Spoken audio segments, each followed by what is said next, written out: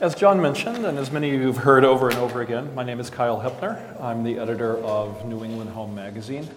We, too, are very pleased to be part of the group that puts on these talks because it's a very significant part of our mission as a publication to be a real integral part of the high-end design and construction industry rather than just an outsider who is presenting your stuff to others, because we feel like we can all do it together and make it much, much better and make everybody have a good time and make some money at the same time, which is great for everybody.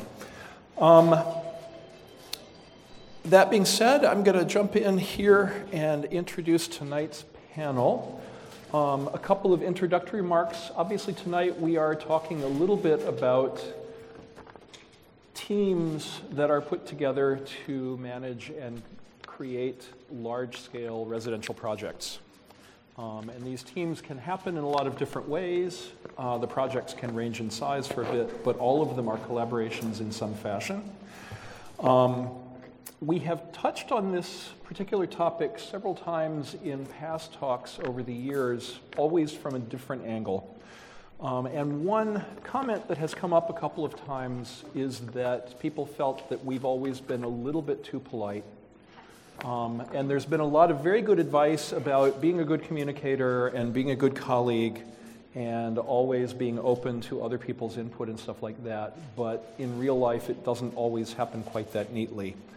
And so people have said, we don't want to hear anything more about communication. We want something real. So in preparation for tonight, I've spent a good bit of time over the last couple of weeks really carefully looking over old episodes of Jerry Springer. And I've told our panelists not to wear anything breakable or stainable tonight, so I hope they have done that. So we are obviously in the spirit of community and communication and being a good partner, we're going to delve into a lot of topics here about leadership and how that gets apportioned and how it might inhere in one person or it might move around or some of all of those things. But we are specifically going to be looking for real-world advice about things that might not work so well, ways to deal with that when that happens, personal reminiscences without necessarily names attached about both good and bad examples of this kind of thing. Because the idea of these talks is really for everybody here to have some interesting and useful things to go home with. And with that in mind, as John mentioned, we also do encourage all of you in the audience to be part of the conversation all the way through, which means if something strikes a chord with you, you have a question to ask, you have something that you would like to interject, please grab the attention of one of the two people with the handheld mics. If you guys could wave your arms so people know who you are. There's Cindy Hepner over there, who will soon be over here closer to the audience, where she's accessible, and then John is going to be on this side. One thing I will ask is if you do want to do that, make sure you get the microphone before you start talking, because these talks have always been recorded. And a lot of the recordings of past talks are available on the Bad Talks website, but an increasing number of them are also available as podcasts on iTunes. And so if you want your contribution and question to be immortalized on those iTunes podcasts, you need to make sure that you have the mic before you say anything so that everybody else can hear what you're asking. As usual, I've gone on way too long, so I would like to introduce, in this corner, weighing in at 155 pounds,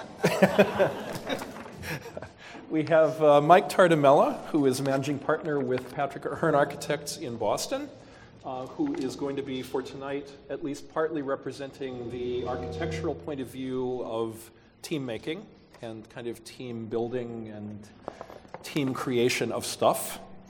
We also have another Mike Moynihan, who is the project manager and owner of Nautilus Construction.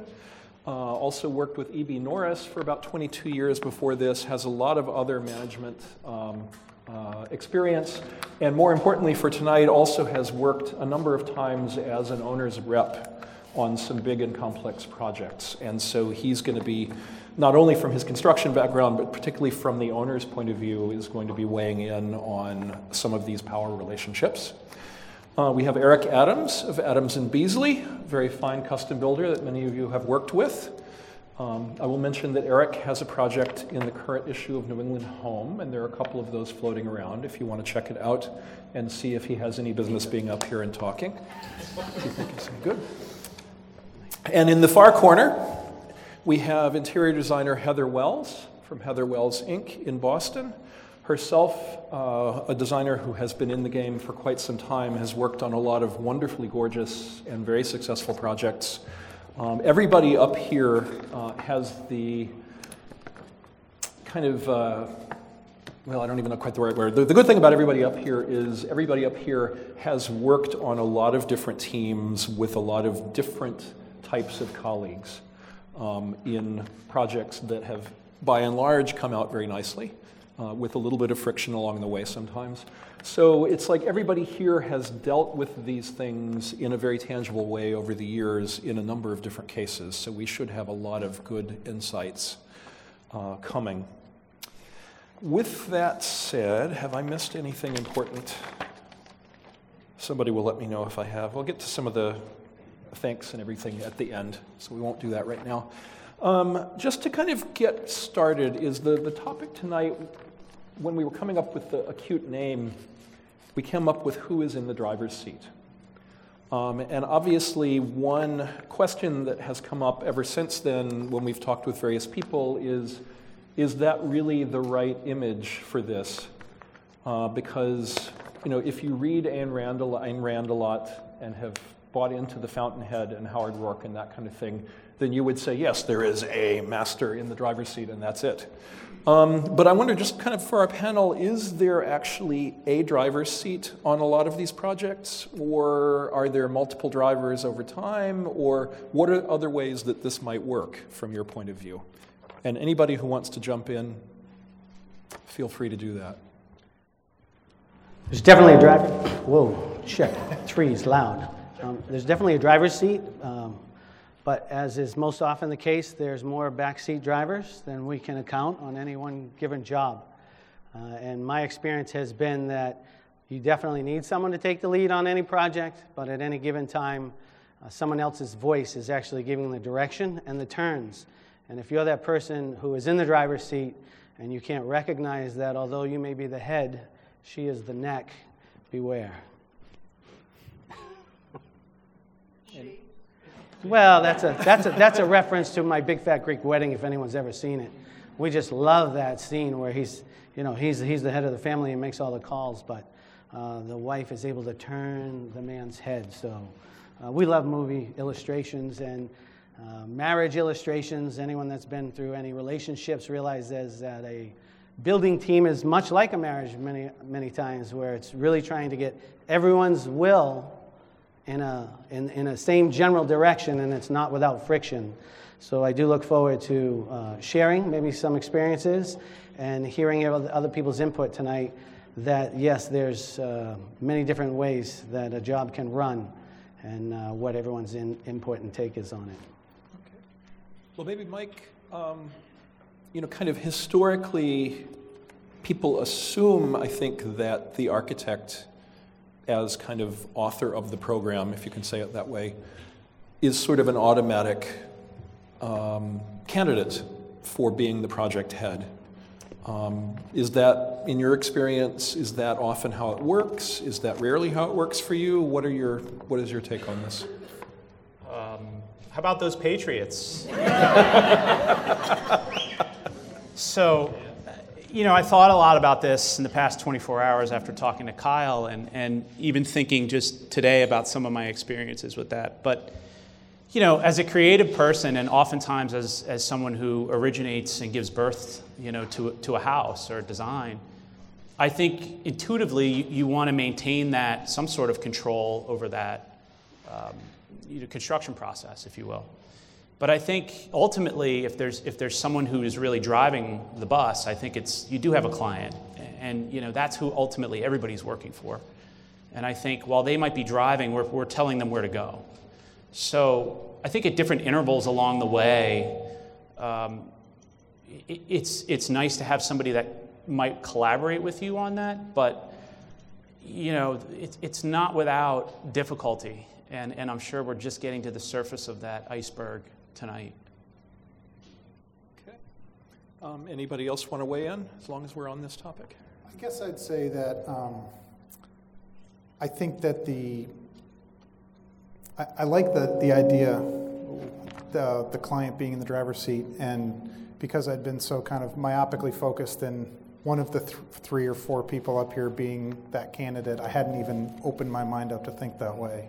But I think ultimately it comes down to experience, technical competency, and as I was saying to someone here earlier, every project has different objectives, different value propositions, and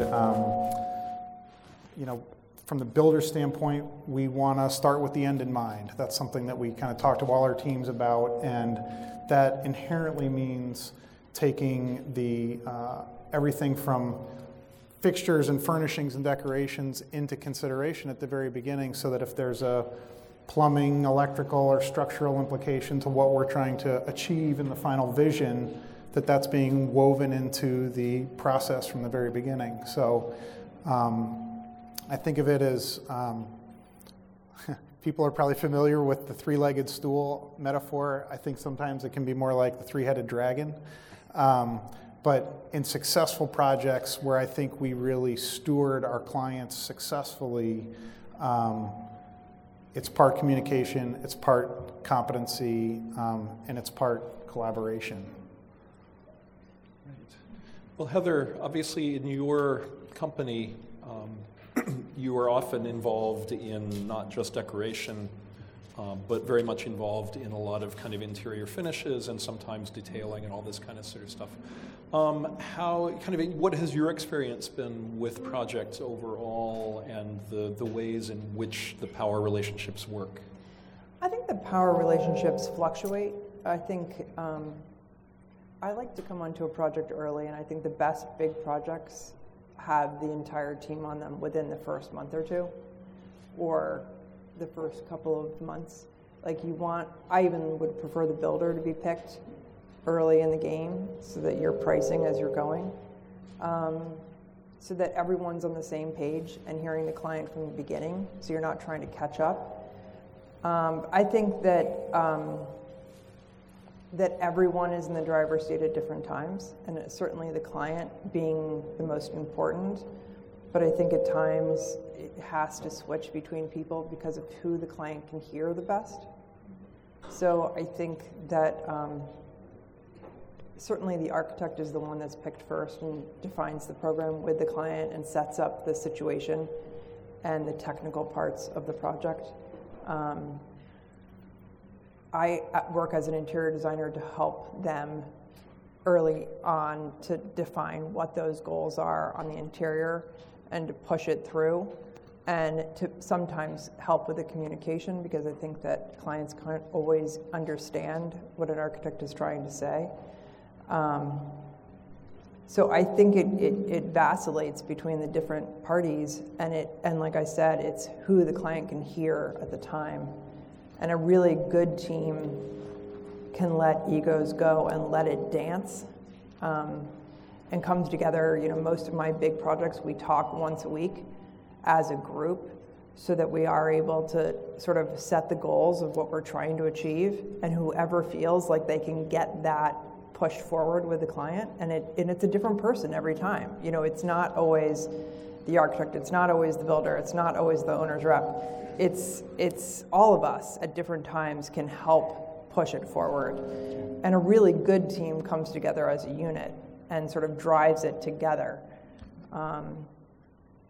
I think if you just have one leader, it's too much pressure on the big projects for any one person to be that lead, including the client. I think it's too much pressure on them. So I think it needs to dance back and forth between the different parties when it's the most successful.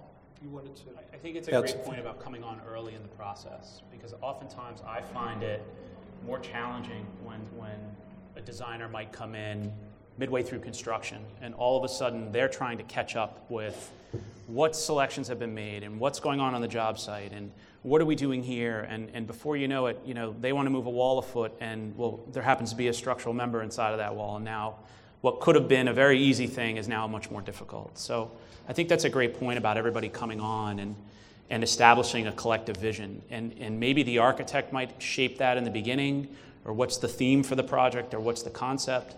And I think, to dovetail that point, bringing in a designer or bringing on an architect for that matter that has that vision, that shares that vision with you as a client, it's a very important step in that selection process. I mean, I think at the beginning of, I think it was even the Fountain, there's a sort of little line that says, choose the builder of your home as carefully as you've chosen the bride to inhabit it. Well, I think that holds true for an architect or a designer as well. I think that's a good point. Obviously, projects can happen in a lot of different ways, because especially in this industry, a lot of projects that architects and designers have will be with the same family or the same clients multiple times. So in many cases, there are pre-existing relationships. Often the builder or the designer or the architect might actually be with the family, helping them find the land, helping them figure out where the house should be sited, helping them shop for architects and builders. And so it's, these things can start in a lot of different ways. So from those different beginnings, how do you evolve a team and figure out who is the person who leads it? Does it sort of automatically devolve on the architect at the initial design stage because that's sort of the first part that needs to happen? So is it actually a schedule-based thing? And then it becomes maybe the site manager more during construction, who's then coordinating between the designer and the architect and the client, because all of them are having to be part of the equation at that point.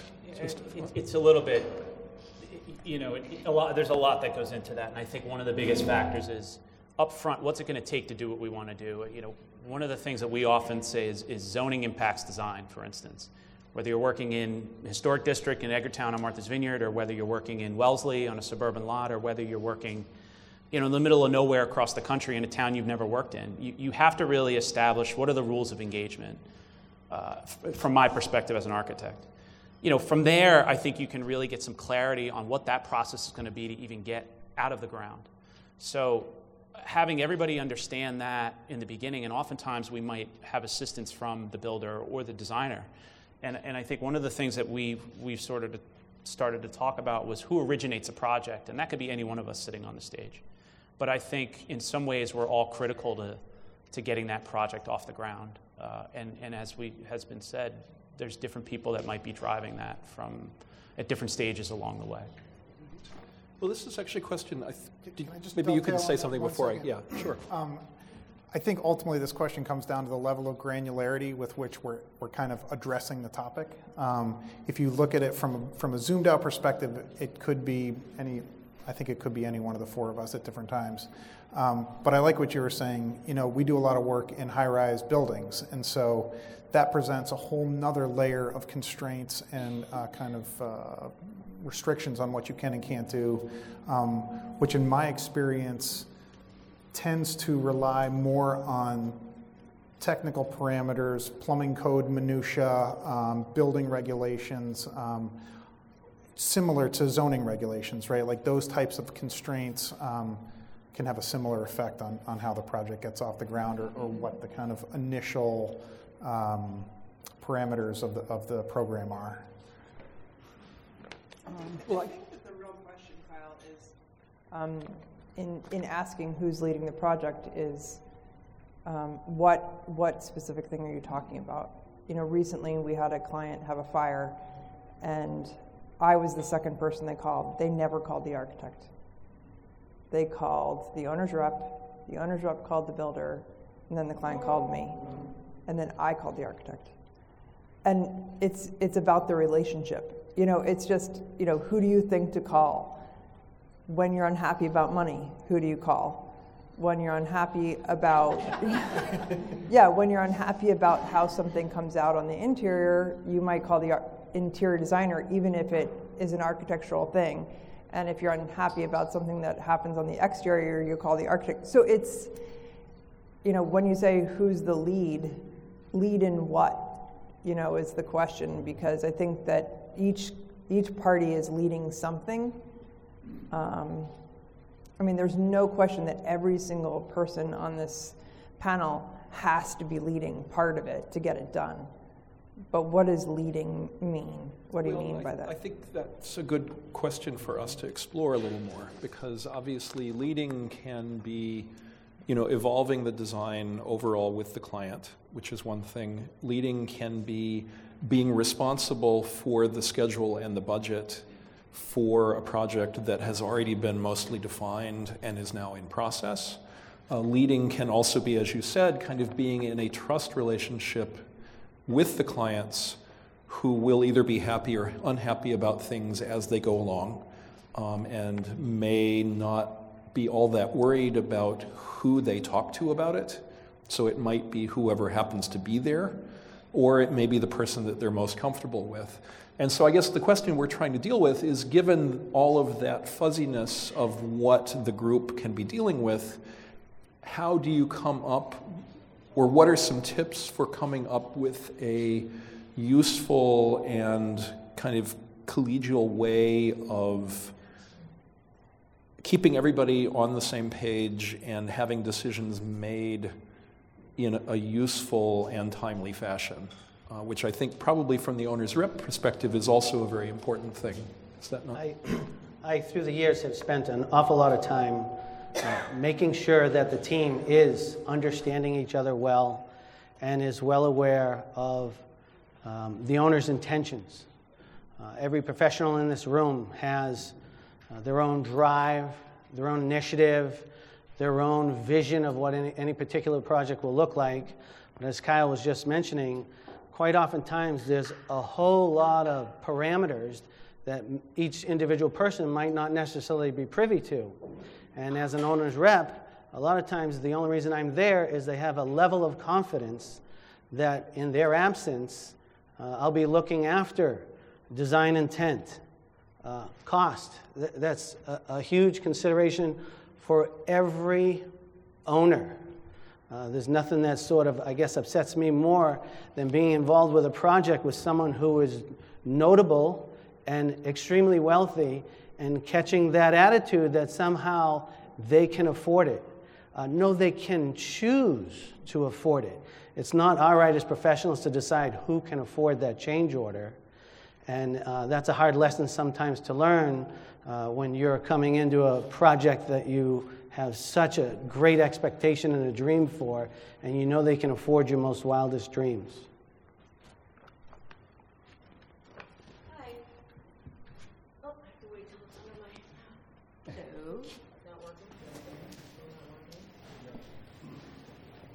I can just speak up. How's that? Great. It's funny you said who are you going to call when you're having a crisis, and of course it's about relationships and everything. But I also wonder how much of it would be guided by cost. So as an interior designer, I typically charge hourly. I wonder at what point, Heather, do you charge per job or per project? When do you part company with your hourly rate? And then Mike, for you as an owner's rep, I would think that those calls would always go to you as like the chief hand holder. So this is really interesting to me to discover your role. So that's kind of a multi-question for anybody. Heather, maybe you can start with how you charge when you get into a big project. I never part with my hourly rate. So, if someone calls me on a Saturday and tells me their house is on fire, I don't bill them. I don't think about it. But I charge hourly for the entire time. Because I have different kinds of relationships with clients, some that are extremely efficient and some that are extremely inefficient. And I'm not going to be caught in that. Like if someone wants to discuss something with me for hours on end every single week, that's totally fine, but I'm going to be paid for it because I'm not billing someone else. So that's how I charge. But, little conversations in the evening if someone calls because they're upset about something, I'm not nickel and diming. But I'm certainly getting my wage. So would you tell them if they had a question about the architecture and how you work hand in glove with them, would you suggest that they call the architect and do it on if it's something I time? don't know, Right. if it's an easy question and they're just calling and saying, and by the way, what color is that trim, or how does that door work, or and I know the answer, I just answer it. If it's more technical and I feel like it's not in my purview, I send them that way. Or if they don't feel comfortable, I find out the answer for them. And Mike, if the client had a question about something, would you handle it from that point on, or would you just direct them who to take it up with? So getting back to sort of dovetailing on that, and as well as what Kyle was saying, for me, what's the most important in any team is making sure that people do know what's expected of them and where they're trying to get to with that project. As an owner's rep, I'm usually only there because I am already, I don't want to say the most trusted individual in the room, but there's no need for me, if they already have the relationship with an architect, a builder, or a designer, that they're confident that any one of those other team members could handle the entire project. So I am most often there because it is a client's desire and a trust that they have that their will is going to be accomplished easier with my presence and them not having to answer quite as many questions. So my experience has been, yes, I will make an awful lot of decisions, and it partly comes from an experience of already having, usually in the past, had a budgetary number and been able to see a project through where they know in their minds that they're intending to spend $2.5 million on this renovation or this home. And I have to tell you, most clients aren't necessarily going to release that information initially with their architect or their builder. They're like, I only want to spend 1.25. See what you can do with that. I don't necessarily agree with that. And here's why. Because I think that question is, maybe one of the first or second questions that I think as an architect you really want to know. You really want that trust in the beginning. And whether you have to earn it or you have to build it, that has to be there. Because if you're not going to be honest with the design professionals that you put in place, you're tying one hand behind our back. So it would really be, I would be doing you a disservice if I didn't know that up front. And, to be honest, I think a lot of it comes down to, I think what we're getting to the heart of is accountability too. And when you're on a job site, there's liability issues as a registered professional. There's accountability with who's responsible for what, whether it's budget related, whether it's decision making, whether it's timeline related. And that's where I think you start to have the core of some of the arguments or some of the unsatisfied clients. When you might have a contractor that's not managing the budget or the schedule properly. When you might have a situation where you have an architect that has a discrepancy on the drawing that caused somebody to do something wrong in the field. Who rectifies that? Or if we're holding up decisions on a project for whether it's lighting or furniture selections on appliances, plumbing fixtures, whatever it may be. Who's accountable for those things? And that gets to the core of who's really calling the shots at any given time. Go ahead, Eric. So I find that kind of some administrative tools that we try to use on a regular basis, seek to kind of remedy what can potentially be the train coming off the tracks, right? And so weekly meetings where all members of the team are present and getting to this accountability, having clear expectations from everybody. And we tell, in a sales context, I tell potential clients all the time, the biggest concern, the thing that keeps me up at night is the boogeyman. And they tend to laugh, and I say, no, really, it's the unexpected things, right? It's those things that no one anticipates, or because one of us isn't doing a good enough job that we don't warn the client about, or that we all know that it might be a possibility, but at these weekly meetings, people aren't raising their hand and saying, what about this thing here? We know that groundwater is an issue, or we know that, permitting is an issue, or sprinklers, or whatever it is.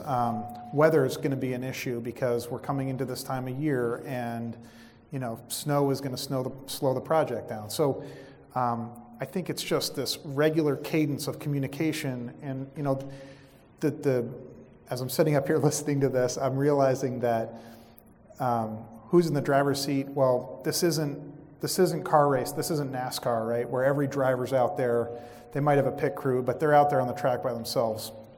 This is a team sport, and we rely on each other to hold each other accountable, to support each other. And so, you know, I keep trying to think what's the most apt analogy. Passing the baton back and forth, you know, and again, that's why I said a few minutes ago, it comes down to kind of the level of zoom that you're looking at it, right? Because if you're zoomed right in, we're passing the baton back and forth every single day. Yeah. Right? Or maybe like Lord of the Flies, who has a Marshall. I mean, the question, who's in the driver's seat, is an ego-driven question. And you have to, ultimately, to get to the best product, you have to take the ego out of it. I mean, I think the ego is involved at every step of the way over little tiny decisions, but in the bigger sense, you need to remove the ego and have it be a soccer game where you're hitting the ball back and forth. Because if you don't, you're never going to get to that goal. So I think gone are the days, at least with a big project, where there's one person sort of ruling the roost. The projects move too quickly. There's too many decisions to be made, and computers and technology have made the pace so extreme that you have to work as a team to get it done. That said, Heather, would you include the owner in that weekly meeting, or is that like watching a sausage being made? You know, we have weekly meetings where the client knows that they're there and they pop in and out of them. I actually don't think that having the client there every week, especially if there's an owner's rep, is necessary. I think it's good for them to have it in their calendar and to know it's there, and if you need them, you can call them in. But all the picky-uni little decisions, no. It depends on like how fast-paced the project is. If it's really, really fast and decisions are being made every week and they need to be involved, then yes. If there's a plan and a set sort of thing and you're just working out the dynamics of little things, I don't think they need to listen to all that. But I mean, I think, Heather, what you just said is an important thing to keep in mind. And I just kind of, from the publishing point of view and just from having worked with a huge number of designers and architects and builders and everybody over time, landscape people, I think actually the difficult thing with this topic is that the ego and control aspect is innate to it, because almost everybody involved is a creative person. And as a creative person, you want your concept and your idea to kind of have value and primacy in a way. And because, like a Hollywood film, all of these things are so big and complex, they can't be executed by one person. And so you automatically have the kind of creative ego in conflict with the idea that you do, in fact, have to collaborate, and that those other people are creative and they have their ideas too. And so it's like almost by nature, there is a certain amount of negotiation or friction that happens. So I think maybe for our purposes here, the question is, given that inescapable reality, what are the most useful ways to deal with it so that everybody feels like they got something that they wanted, and nobody feels like they've been badly treated, or their idea got quashed, or it's been perverted into something horrible, or the client ends up with something that's vastly over budget and isn't really what they were looking for. Forgive me for weighing in a little bit, but just I've heard a lot of this stuff over time. So I think to talk a little bit about the accountability and communication, Mike, having an owner's rep may automatically help the situation because you do presumably have the client's confidence in a way and can become sort of a calm center to kind of keep everybody else pulled together. What about, a lot of clients won't necessarily have an owner's rep, and these are often very wealthy and powerful people who are used to running things in their own world. Even though those things may not be a complex building project and they may not really be good at that or know it. Are there issues that any of you have had where the client was wanted to be the leader, but was actually one of the sources of problems? And if so, how do you deal with that? Never heard that. No names again, right? But anybody who wants to jump in on that one. I forgot that question, Kyle, honestly. Have we ever had a client who micromanaged the process, would you say? Or wanted to manage but wasn't necessarily competent to do so.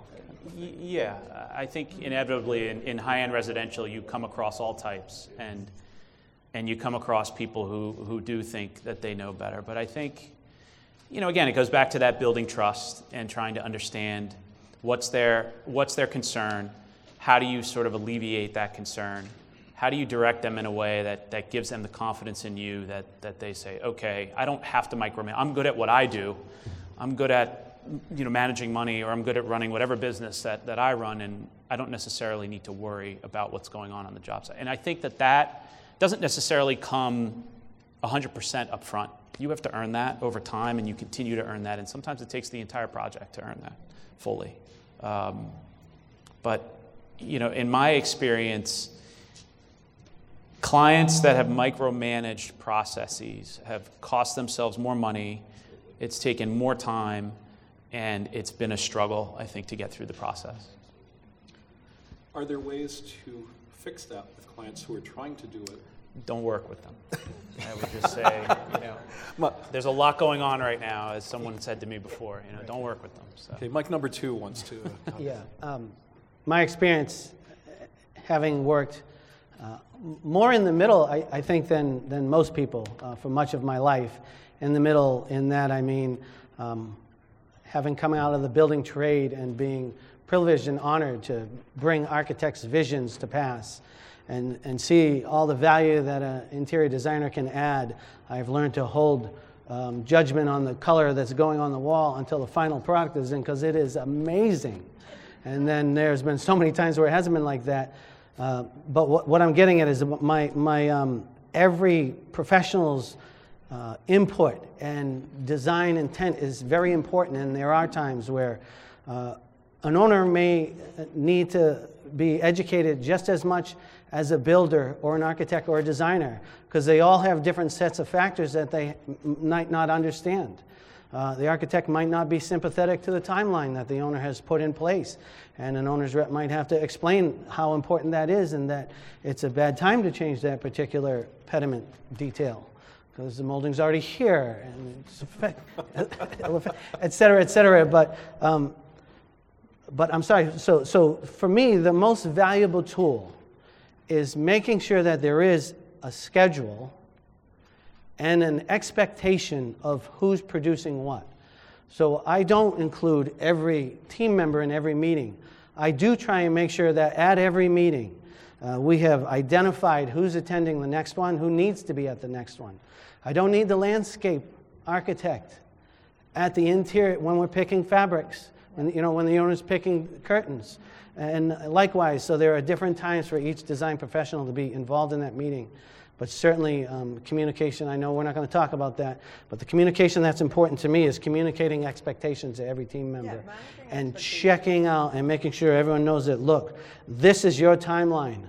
I like a timeline that has those black diamonds and it says, our architect must spec moldings by this date or cost will go up.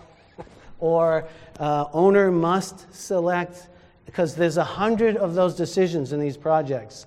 And so making sure that someone is overseeing, yes, thousands, overseeing that timeline and assigning who has to pick it. I hate an email that goes out to the group with 3 bullet points and nobody assigned the individual bullet points, right? Talk about frustrating your team member. But so that's an important point. That's a very good point. Your question reminds me of a commercial I've seen on TV a lot lately where it's a personal injury attorney, apologize, that says, would you hire an accountant to pull a tooth? Would you hire a surgeon to fix your car? And so I think in the context of a client, and we work with a lot of them who want to be too involved in the minutia. I try, I don't know why, I tend to have conversations usually about budget. It might be myself and the client, just the two of us. And in a couple of situations currently where this is happening, where the client is kind of second guessing some of the selections or molding profiles or placement of certain architectural features. And I feel like it's my obligation and responsibility in the absence of the team to buttress the team by representing the interest of the design vision even without those people there. Because ultimately, we will all have those opportunities to have one-on-one time with the client. And if there's any type of undermining of each other behind each other's backs, even a little bit, it starts to erode the confidence of my initial point, which is we are all specialists. And hopefully the clients who have these resources are choosing us, not just because they like how we dress or they, whatever. They're choosing us because we have, we're bringing something of tangible value to the table. And so keeping that team together, even when we're not together, is the most important thing in my mind. Because we can continue we can continue to help each other in those situations. That's a great point. I think we have a question. I just wanted to comment that in my bigger projects, we do the same thing, and it's a team effort. And we do meet with the clients like once a month. We also use a tool called Buildertrend. So there's daily progress, and the clients have access to it. So they can look every day, and they can see pictures of their project. So, and there's also a budget on it, and so they're constantly able to see what is going on in the project. So there's no guessing, and they can see their financials. So that was something. We have projects where the client disappears for 9 months out of the year. Yeah. And, they're not even around. Those are the best projects. They'll drop off the keys and say, I'll come back next summer. Under budget. That's right. That's right. But, I think everybody wants to, maybe Kyle's the only one who wants to hear that nobody gets along and everybody's fighting and there's undermining it. But, reality of the situation is that serves nobody. And when you're constantly battling uphill against trying to stick up for, I'm qualified to be here, and that decorator doesn't know what they're talking about. I mean, that does nothing for everybody. And if there is conflict, and look, it's an industry that's not without, and you're on a job site, whether there are egos, architect, builder, client, designer, whoever it may be, you got to find a way to get by that quickly, because otherwise that's just going to erode the rest of the project. And that's not a team. And I think it is really genuinely a team sport. And I know that's the politically correct answer, but it really genuinely is. Well, I should say it's not. It all comes down to the client. I mean, if the client picks a bad team, then that's what they get. Right. If a client micromanages, we had a client that recently micromanaged, and we backed down. She got a lot less out of us than she would have. She doesn't know that. She's thrilled. But I spent way less time on that project than I would have if she hadn't been micromanaging. Yeah. And so, luckily she has no idea. And the house came out nicely. It could have been better. There was issues. And some of the issues was caused by her. And, but it really comes down to picking. At this point, everyone on this panel can see through some of these issues. So we're not dealing with it as much as we used to. When I was younger, I did have to deal with more of this stuff. Right. But now I can see it. And that's actually a good segue to what I was about to say, because it's not that I'm looking for conflict, but I know, and up here on the stage, people rarely want to talk about the conflict. But in private conversations I've had with literally dozens of people in this room, I have heard about conflicts. Oh, yeah. And so the question I think I have here is, what are productive ways to either recognize and diffuse those things before they happen, or productive ways to try to deal with them when they do happen? And so kind of a question for everybody before I get to our friend out here in the front row. Or maybe I should let's do this. Your question will still be good, I think, right?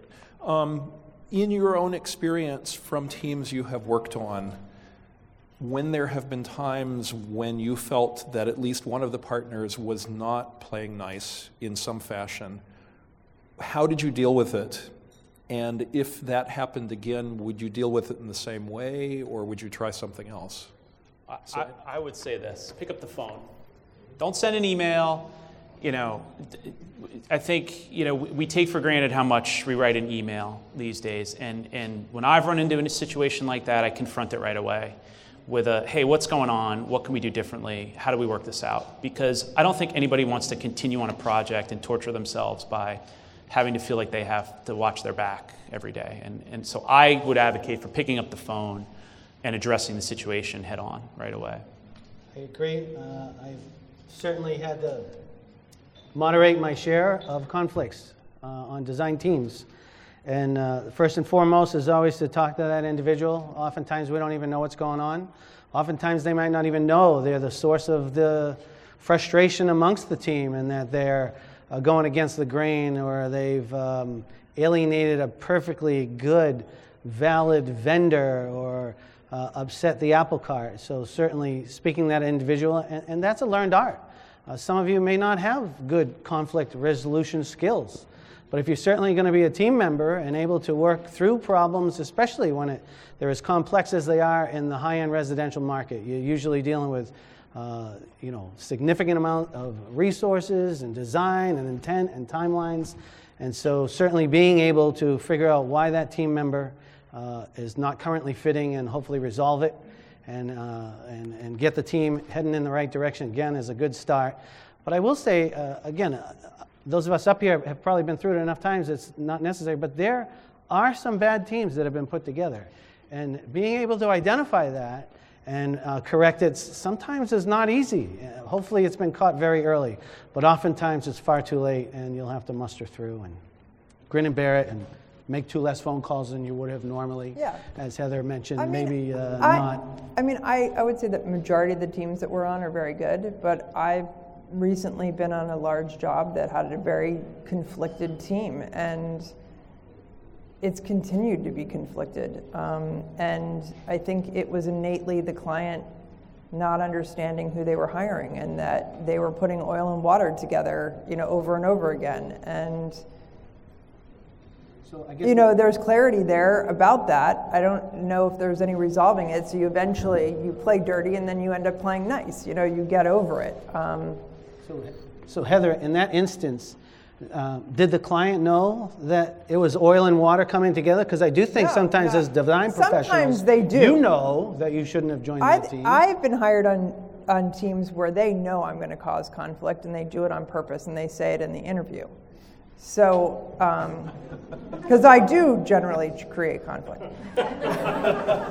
But I think that sometimes they innocently go into it and they don't really know what they're doing, and they get far enough down the road that it feels like they can't turn around. And then you sort of muster through.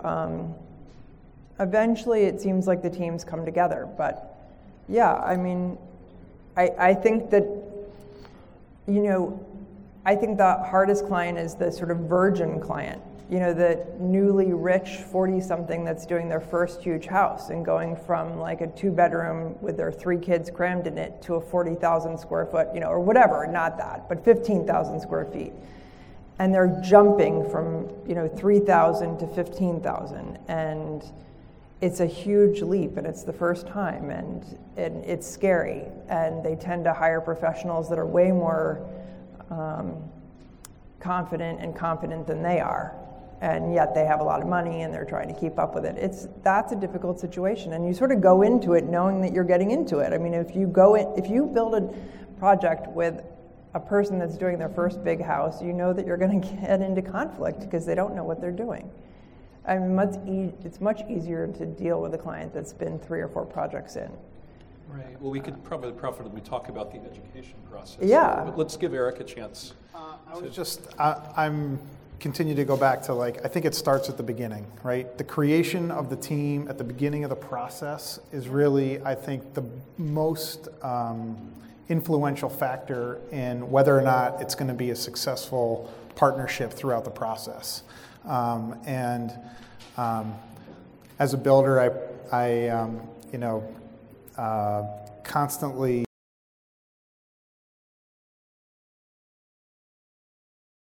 wishing, and I was speaking with another builder before this started, that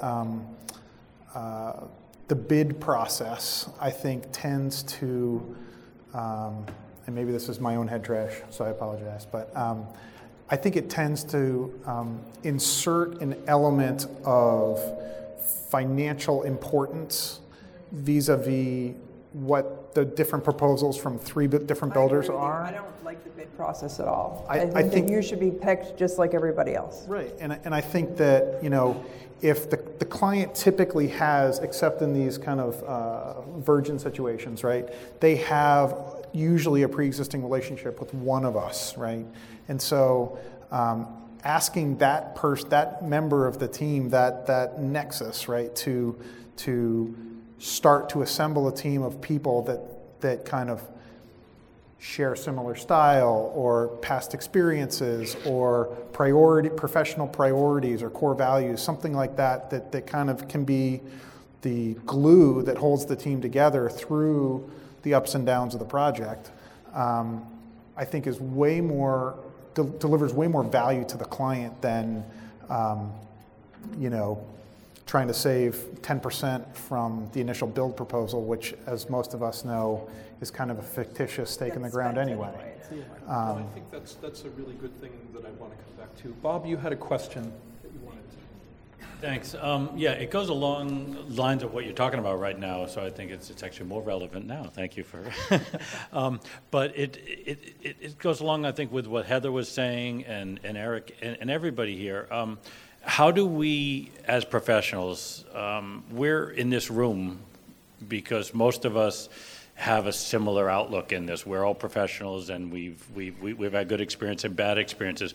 But how do we individually and collectively educate our clients? Because they're the real hindrance, it seems to me, at this point, to putting together the best team that we can put together. They're still locked into the old. Who is the most trusted person? If I hire an owner's rep, good, he's going to look out for me, and it doesn't matter who else I hire because he's going to have my back. Or I've got an architect, and he's going to protect me from the contractor, or I have a designer. How do we educate them to the point that they should hire 4 trusted professionals, and they should all be trusted, not one person to look out for them because they're going to run into a problem. But it seems to me that it's almost malpractice of any one of us to not educate our client at the beginning and say, what you should really do is not do this bid process, or what you should really do is interview some people and select by their processes, their systems, their communication, their bandwidth and their skills. But how do we change that dynamic? Because that, to me, the biggest hindrance is the public doesn't understand what really matters at the end of the day. I think as soon as you can in the process, and that really has to do with your experience and age, be as authentic as you can. It takes a certain time. I don't think I would have done it when I was 32. But now at 53, I say in the interview, I knew you're going to be interviewing a lot of people. This is how I am. Do you want to spend 12 hours a day with me? Do you want to have lunch with me? Do you want to have dinner with me? That's what you're going to be doing. And, I'm interviewing them in the interview. And I'm talking to them about who I am. And I'm just like this. I'm very blunt. I curse in interviews because I'm a cursor. And, I'm very bold, and I'm like that in interviews because I'm not going to pussyfoot around who I am, because if they don't like me in the interview, that's fine. Like, we should get along right from the beginning, and if I'm not the right fit, and I often, in an interview, if I sense that I'm not the right fit, I will start listing other interior designers who I think that they should talk to, and I will say, I'm not sure that this is an amazing job, but we're going to spend 2 or 3 years together, and this is who I think you should be talking to. And I'll do it with the architect, and I'll talk about it with the builders. I do not like the bid process. I think they should go and interview 4 or 5 builders, just like they do that with interior designers and architects. And I think if a job is complicated enough, it should absolutely have an owner's rep on it. I think an owner's rep is not necessarily just about needing to have one trusted person. It's when a job is really complex, it can use that other party to like sort of help. But I think that the only way to change it is as you get the gumption to be this way, be that way in interviews and start to educate them right there in the interview and have the guts to do it and maybe not get the job. Sure, but it's not just about having the guts to do that for yourself, but having the guts, if you are that first person, and to say, and let me tell you how you should go about this. And if they say, well, I want to get 3 bids, and having the guts as an architect or designer or an owner's rep to say, well, that's one way to go. Right, no, it is. You have to have the guts to say, well, then maybe I'm not the right fit for you. Right. Yeah, and that's an important point, Bob, because I think that ties into what Heather was saying about the oil and water thing earlier, for example. Given the fact that we've agreed that a large number of these projects do come in through one of the existing team members, sort of what leeway does that initial person have to help the client negotiate the rest of the process? So if you are the first person on the job and you can sort of say, well, given what you're looking for and what I know about you from our relationship, here are some builders and some architects that I think would work well with you and would also work well with me, assuming that I'm already on the project. Sort of trying to help them avoid doing the oil and water thing inadvertently even. Right. I mean, do all of you find yourselves in situations where you would be able to do that with clients who are starting a project? I often do.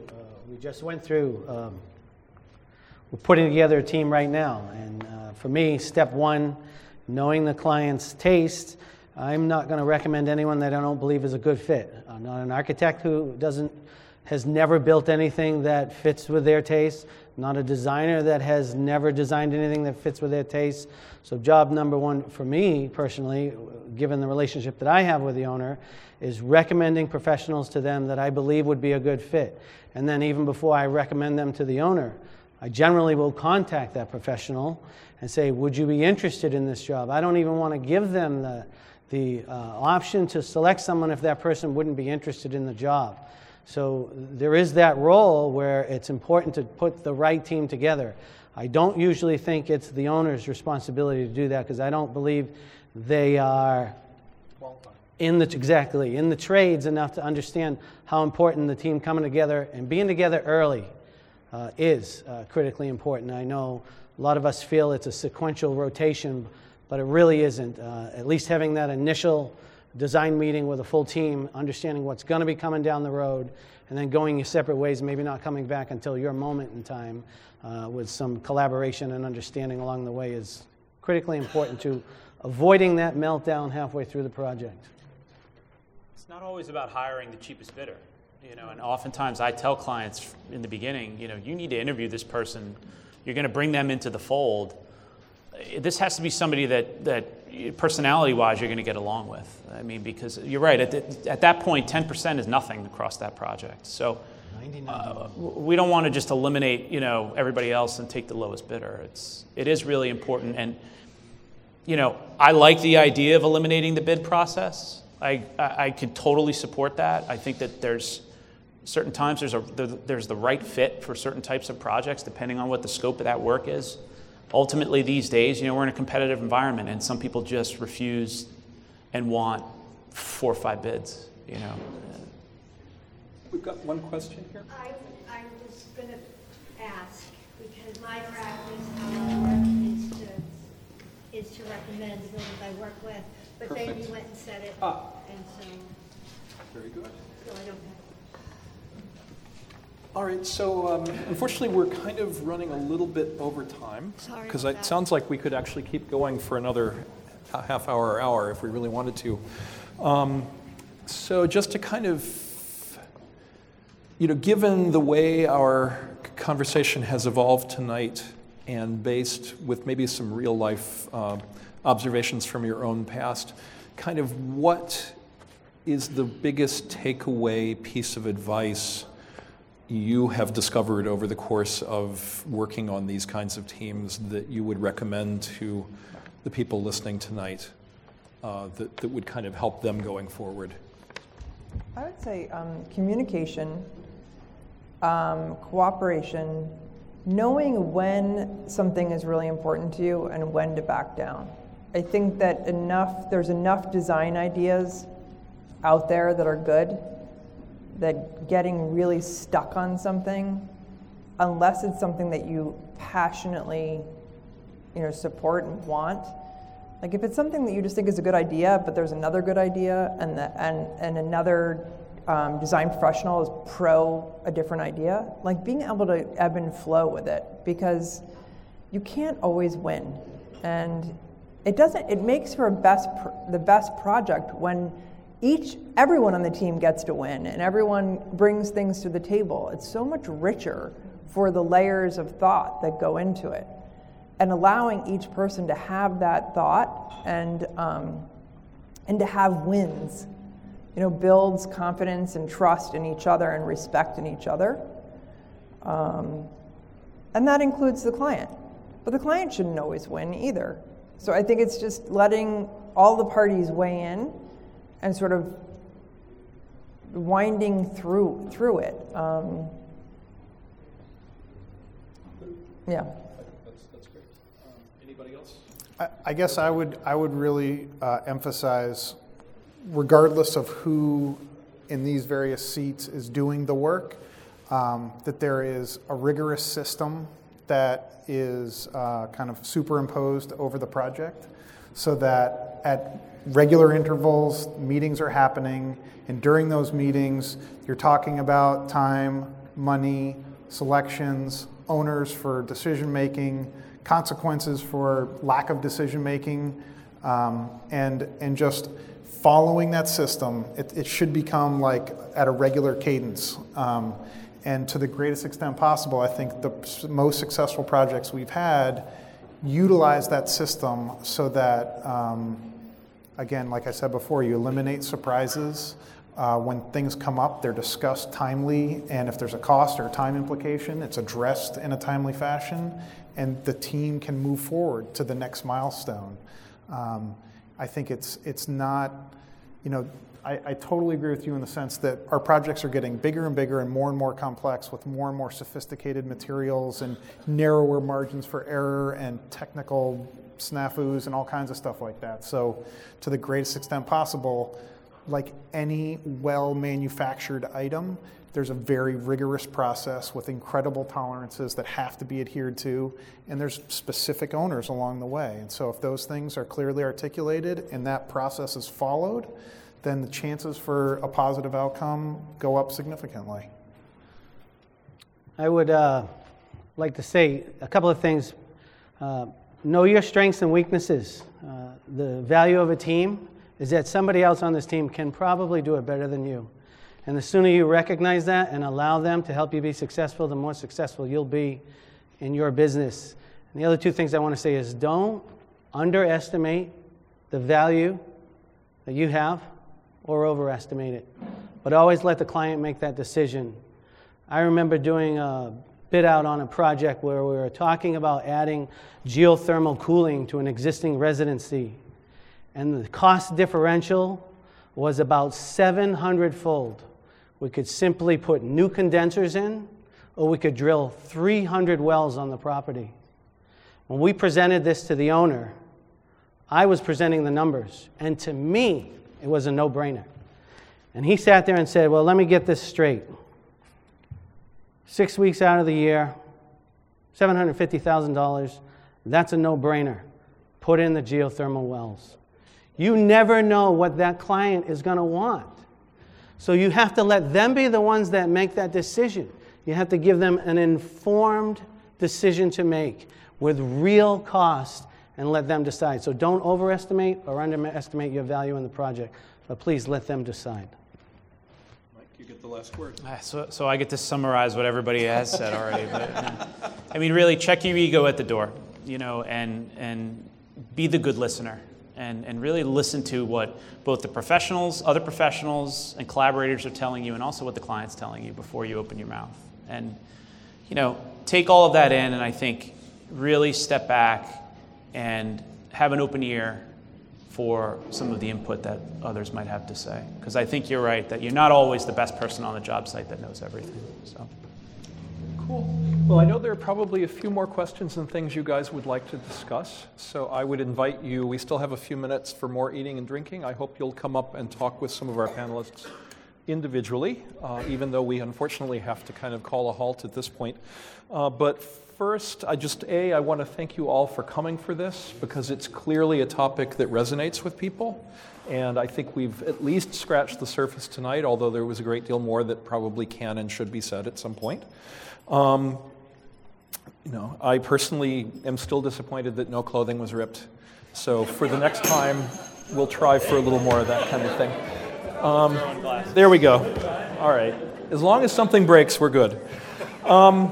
I would also like to follow up on a couple things John said. First, I want to thank the BDC, the Boston Design Center, for hosting us here. I think it's a really lovely space for us to be in, and it's very flexible. It's been working out very nicely, so we're delighted to be invited to be here. Our next BAD talk is on Tuesday, March 19th. I believe it will also be here in this space. That one's going to be called Get Your Stuff Out There, which is what busy professionals need to know about photography, self-presentation, social media, and getting your work published. So I will actually have something to say on that one, I suspect. We also are always, because we specifically want to be useful to everyone in the industry, we're always looking for topics. So if you have suggestions for topics, particularly let Cindy Hepner or Paul Wright or John know. All of them would be happy to give them their email addresses if you want to get in touch. We do get together every summer and hash through a lot of stuff when we're talking about the next year. And we always want to we don't want to not have feedback from you, because we want this to be very useful. That's the whole point of doing this. Finally, I think that's it, actually. So finally, I hope you have a lovely evening. Be safe and warm on the way home, and stay for a little chat. Thank you.